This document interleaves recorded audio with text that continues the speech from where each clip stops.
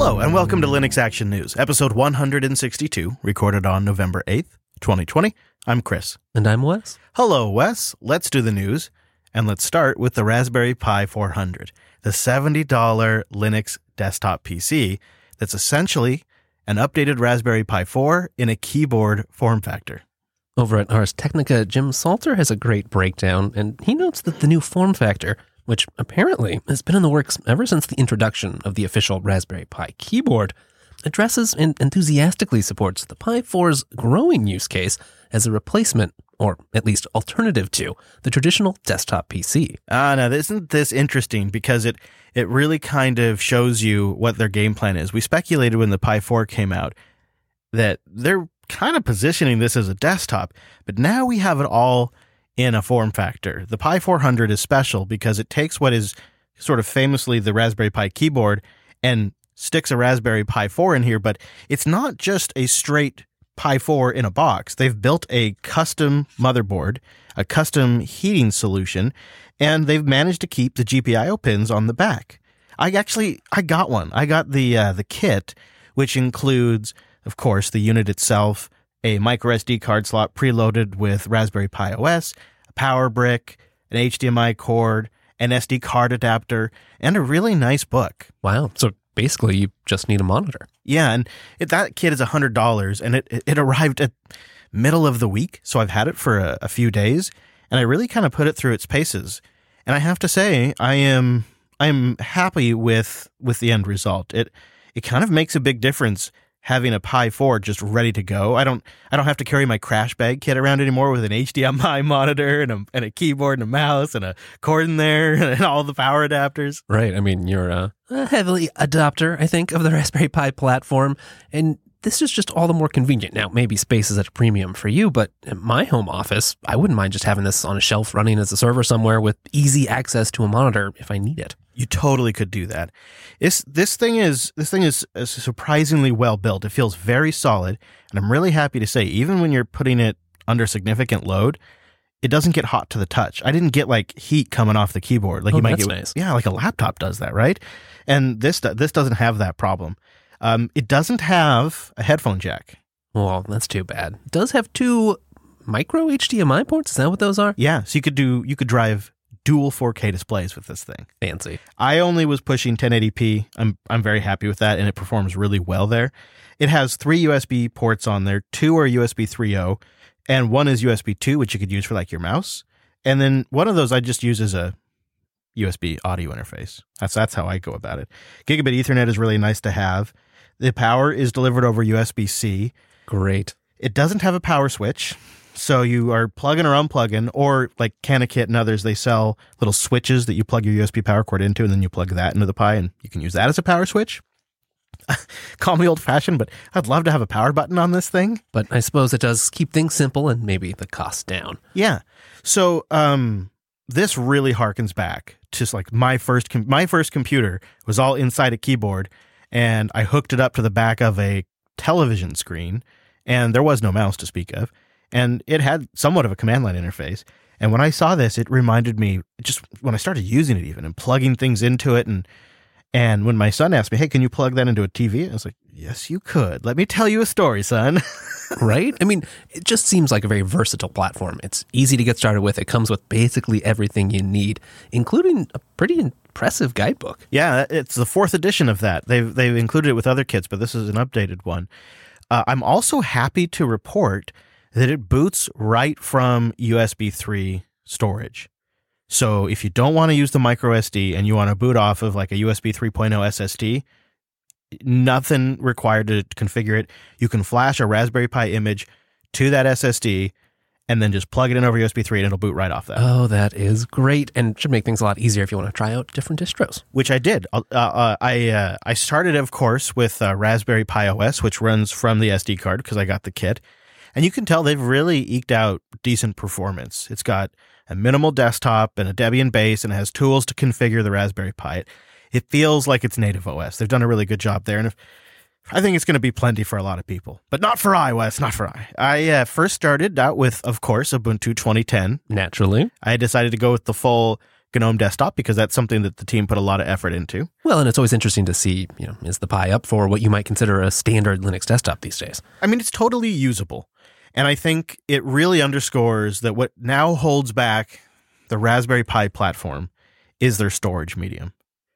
I'm not 100% comfortable recommending this to friends and family and then have them run everything off of an SD card because I know that a micro SD card has a limited lifespan. It's cheap, easy to get started with, available, but also it's just not going to last that long, and it's slow. And because you have so few types of I/O, USB is really the primary I/O on the Raspberry Pi, dedicating one of those ports to your storage kind of stinks because you're also dedicating the USB-C port to power.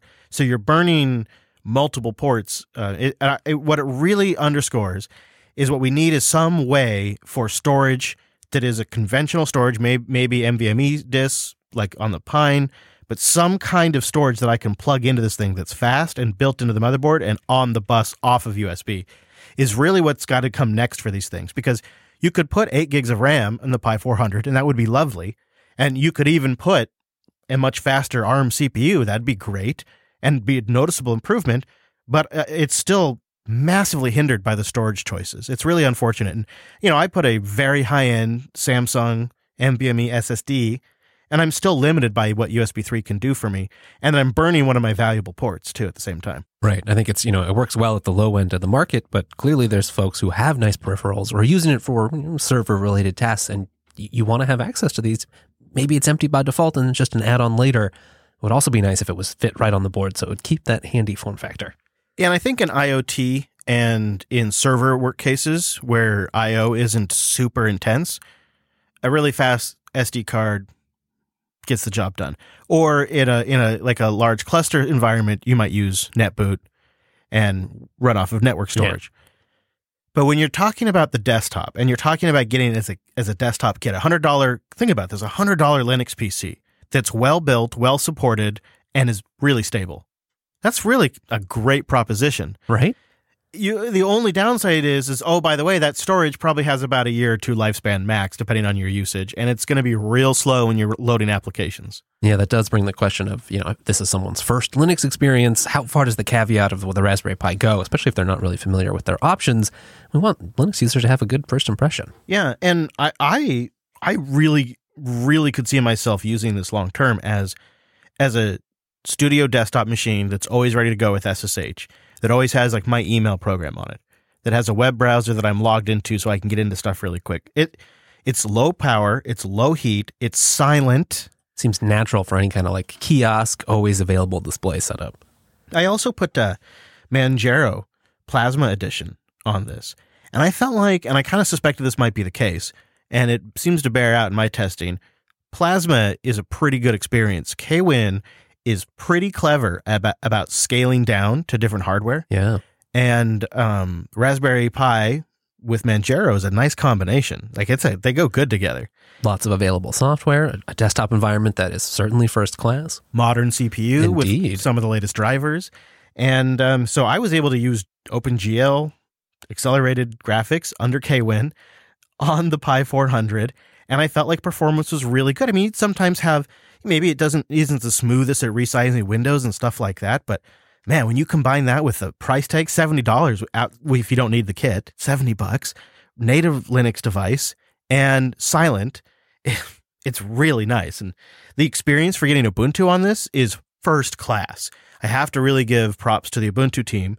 When you go to download the Raspberry Pi version, they have really nice pictures that show you every Raspberry Pi that they support, and they already have updated with the Pi 400 on there. That's nice. So I found the picture of the Pi 400 and downloaded the ARM image, and that was that. It was that easy.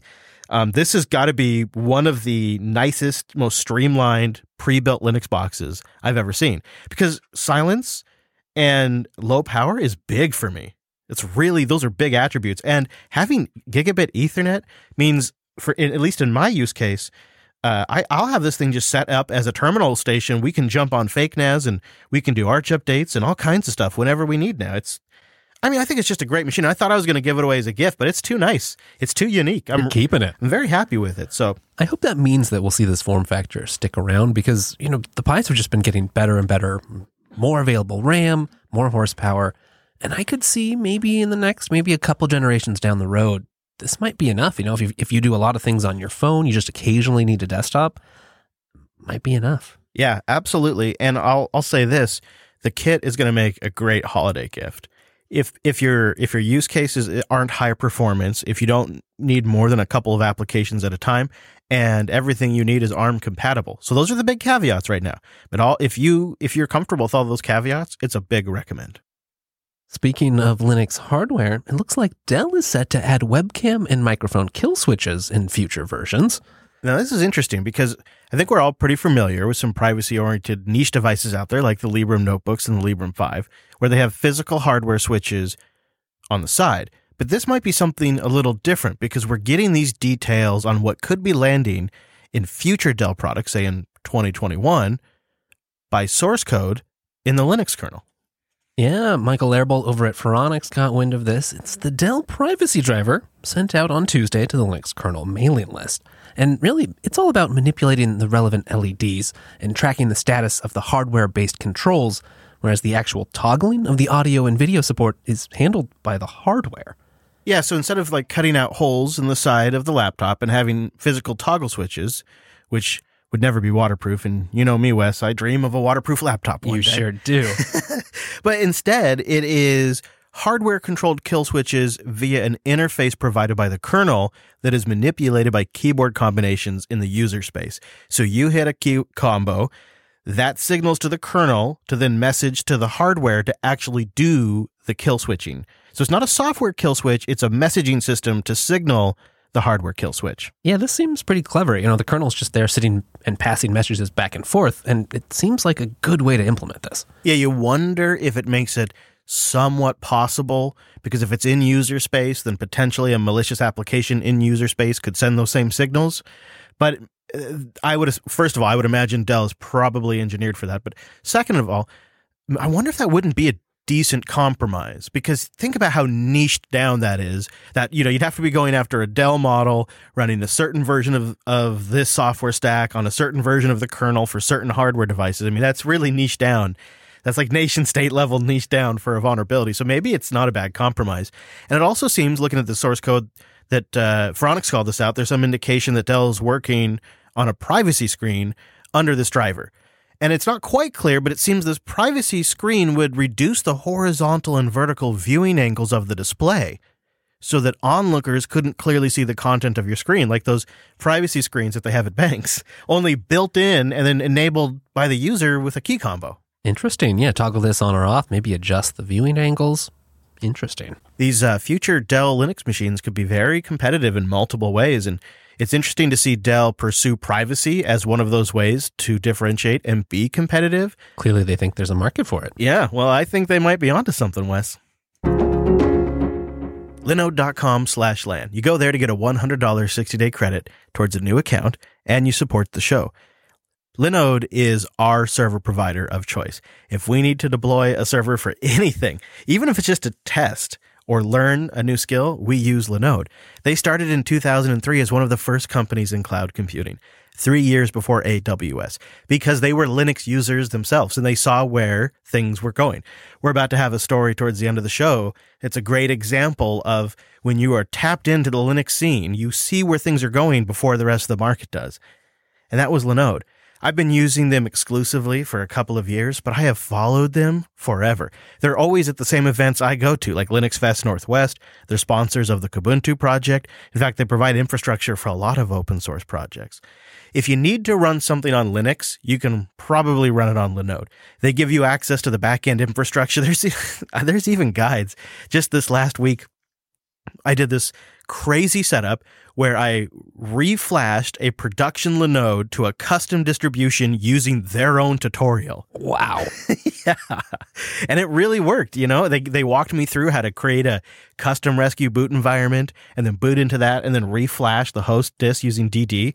And they gave you all the steps to do it, because they're not afraid of giving you access to the back end because they're Linux users themselves. But if you're just a beginner, The UI is so simple and straightforward, you're going to have no problem getting started. And they also have other services beyond servers, like load balancers and S3 compatible object storage, which can be a real trick. They're our cloud provider, and the price is great. It starts at $5 a month. It's 30 to 50% cheaper than the big cloud providers out there. So go check out Linode, linode.com/LAN. They're independently owned, and they're founded on a love for Linux, and now they're making your humble podcast network right here, Jupiter Broadcasting, possible. And also a big thank you to everybody who goes to linode.com/LAN. You get that $100 60-day credit towards a new account, and you let Linode know you heard about it right here on Linux Action News. Linode.com/LAN. There's big changes coming to Let's Encrypt's root certificate, and they're warning that as a result, about a third of Android devices could stumble next year. Yeah, the Register has a great write-up on this, which we'll link to in the show notes. But I just love the opening paragraph, so I wanted to just read it for you. Let's Encrypt, a certificate authority that puts the S into HTTPS for about 220 million domains, has issued a warning to users of older Android devices that their web surfing may get choppy next year. Uh-oh. Now, what does all of this mean? Okay, well, to get a certificate authority started, you have to get some folks to trust you, and it takes time to do that. So from the start, Let's Encrypt had some support from IdenTrust, who sort of cross-signed everything Let's Encrypt was doing, made it so that existing browsers, existing computers, existing trust stores would accept these brand new Let's Encrypt certificates. So they had like a cosigner. Exactly. Like you might have on your home loan because, well, no one trusts you. Dad had to co-sign on my first car. I had no credit. So naturally, the next step was they made their own root certificate and applied for it to be trusted with all the major software platforms. And actually, by July of 2018, their root certificate had been accepted by Microsoft, Google, Apple, Mozilla, Oracle, and yes, even BlackBerry. And so it was no longer really necessary to have IdenTrust's root certificate vouch for Let's Encrypt's character. I love how this isn't an issue for BlackBerry users, but of course the problem is that Android devices are slow to update. And so next year on September 1st, 2021, this root certificate that Let's Encrypt was initially using, it relied on cross-signing, like Wes explained, and that's going to be wrapped up and done, which means new certificates that have been issued since those Android devices were built and shipped and presumably last updated won't trust the certificates from Let's Encrypt in this new era. And so they just may not connect, or they may issue some sort of error in their web browser. And most notably, this includes version of Android prior to 7.11. So that's actually a fair amount of them, it seems. That lapse in trust will hit actually about a third of Android devices currently operating. And with more than 2.5 billion active Android users, that impact could be noticeable. Although hopefully not by too many, those aging Android devices account for only about 1 to 5% of internet traffic. Yeah, I mean, it's maybe notable, worth talking about, and we could take action as maybe the tech people in the family. I think you are, and a lot of us probably in the audience play that role too. Yeah. If we have family members that are on older Android devices and they're just in a position not to upgrade, one thing you could do that would help them is get them on Firefox. It won't be affected by this issue. Mozilla's all up to date. They're going to be good to go if they put Firefox on their Android device. Problem solved. While it won't help you right now, Chrome will soon have its own dedicated certificate root store. Google has announced plans to run its own certificate root program for Chrome in a major architectural shift for the company's web browser program. Now, if you're not familiar, a root program or a root store is a list of root certificates that operating systems and applications use to verify the integrity of a software program during its installation routine. Browsers like Chrome use root stores to check the validity of an HTTPS connection. They do this by looking at the website's TLS certificate and checking if the root certificate that was used to generate the TLS cert is included in the local root or program store.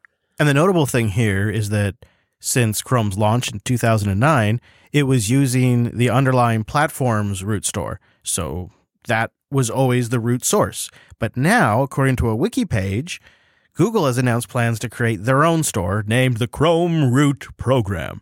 And it will ship on all versions of Chrome on all platforms except for one. Can you guess which platform? Oh, something tells me it's iOS. Yes, it's iOS. It probably would get them kicked from the App Store. It's currently in the very early stages, so that's why Wes said it's not going to solve your problem for now. But you got to look at the market share of Chrome here. And, by some estimations, 60 to 65%, it's the gateway to the internet. And so these kinds of changes are going to have big impacts. And you got to assume Google's going to be more up to date with their root store than some of these older platforms, some of these older OSs that users decide not to abandon. Yeah, I mean, in some ways, it's just adding more control to the browser environment. You can be sure that you've got the right up-to-date list of certs, kind of in the same way that there's been a big push to DNS over HTTPS. Is, we're going to manage that ourselves too. We're not going to rely on whatever ancient DNS servers you're using. It's funny you say that, because that's kind of also been the biggest source of pushback, again, is from enterprises, that same argument, where they say, well, hold on here. We manage this very carefully at the enterprise level with a lot of intention, and now you're just going to go bypass all of our hard work? Like, we've put a lot of effort into this, and this is kind of the ongoing battle as web browsers become more and more self-contained. I mean, would it be that crazy to see a future where by default Google just uses 8.8.8.8 for its DNS resolution and doesn't even bother using what's on your OS? I could absolutely see a future where that happens. And I could see enterprise IT admins hating that change. I would hate that change. I, on all of my LANs, run a local DNS cache. I know, I'm that guy. But it just makes things faster. And I like having machine names and all that kind of stuff. I like naming my computers and being able to SSH to them by their name. And that's just good fun. Or their URL. And those kinds of changes, so they rob you of that functionality. But you hope maybe they'll make it opt in. Yeah, if I can add some automation, some scripts that will install my custom certs into their new store, I can handle it. I think it's pretty easy, though, to see why they're doing something like this. You can kind of understand and appreciate why Google feels like this is necessary in light of the Android situation. They kind of created the problem, and now this is sort of a weird way to fix it, but you can see the logic. It's still early days, though. Google has published rules for their new root program and is asking people to start applying to their whitelist now so that down the road, when they eventually do adopt this new program, there will be a seamless transition. I want you to explain this next one to us. There's a lot of hype around BPF and eBPF. eBPF is technology in the kernel that lets programmers execute custom bytecode within the Linux kernel without having to change the kernel or load kernel modules. And some people are talking about it like the core technology that's going to fuel a billion-dollar tool industry, and it appears it just got a lot easier to use. Yeah, right now there are already many eBPF-based startups building networking, security, and performance products, yet all of them basically require customers to install LLVM, Clang, and the kernel header dependencies, and often that can be over 100 megs of storage just to get started using any of this. And if you're looking at like router devices, edge devices, or even just tooling devices, that's not insignificant. And, one more layer to have to pull in your image. Yeah.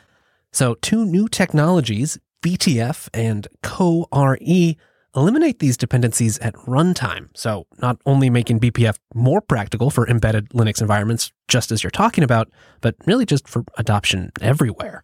Now, all right, those were acronyms before, but first we've got BTF. Right. A little confusing because it's the BPF type format. Oh, it's got an acronym inside it. I like that. That's right.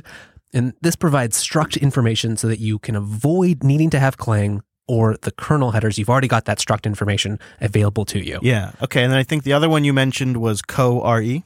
That's BPF compile once, run everywhere, which allows compiled BPF bytecode to be relocatable, avoiding the need for recompilation by LLVM. Yeah. Now, okay. So imagine this as somebody who's trying to use BPF in their project, in their product.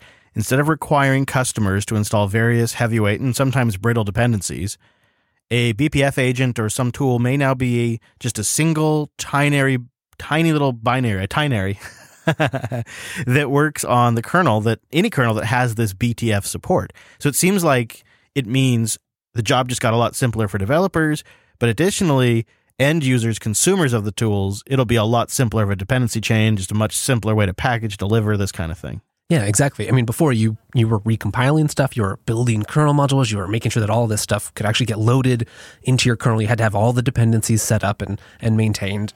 And if you're just trying to, add some product onto your Kubernetes infrastructure, that might not be what you signed up for.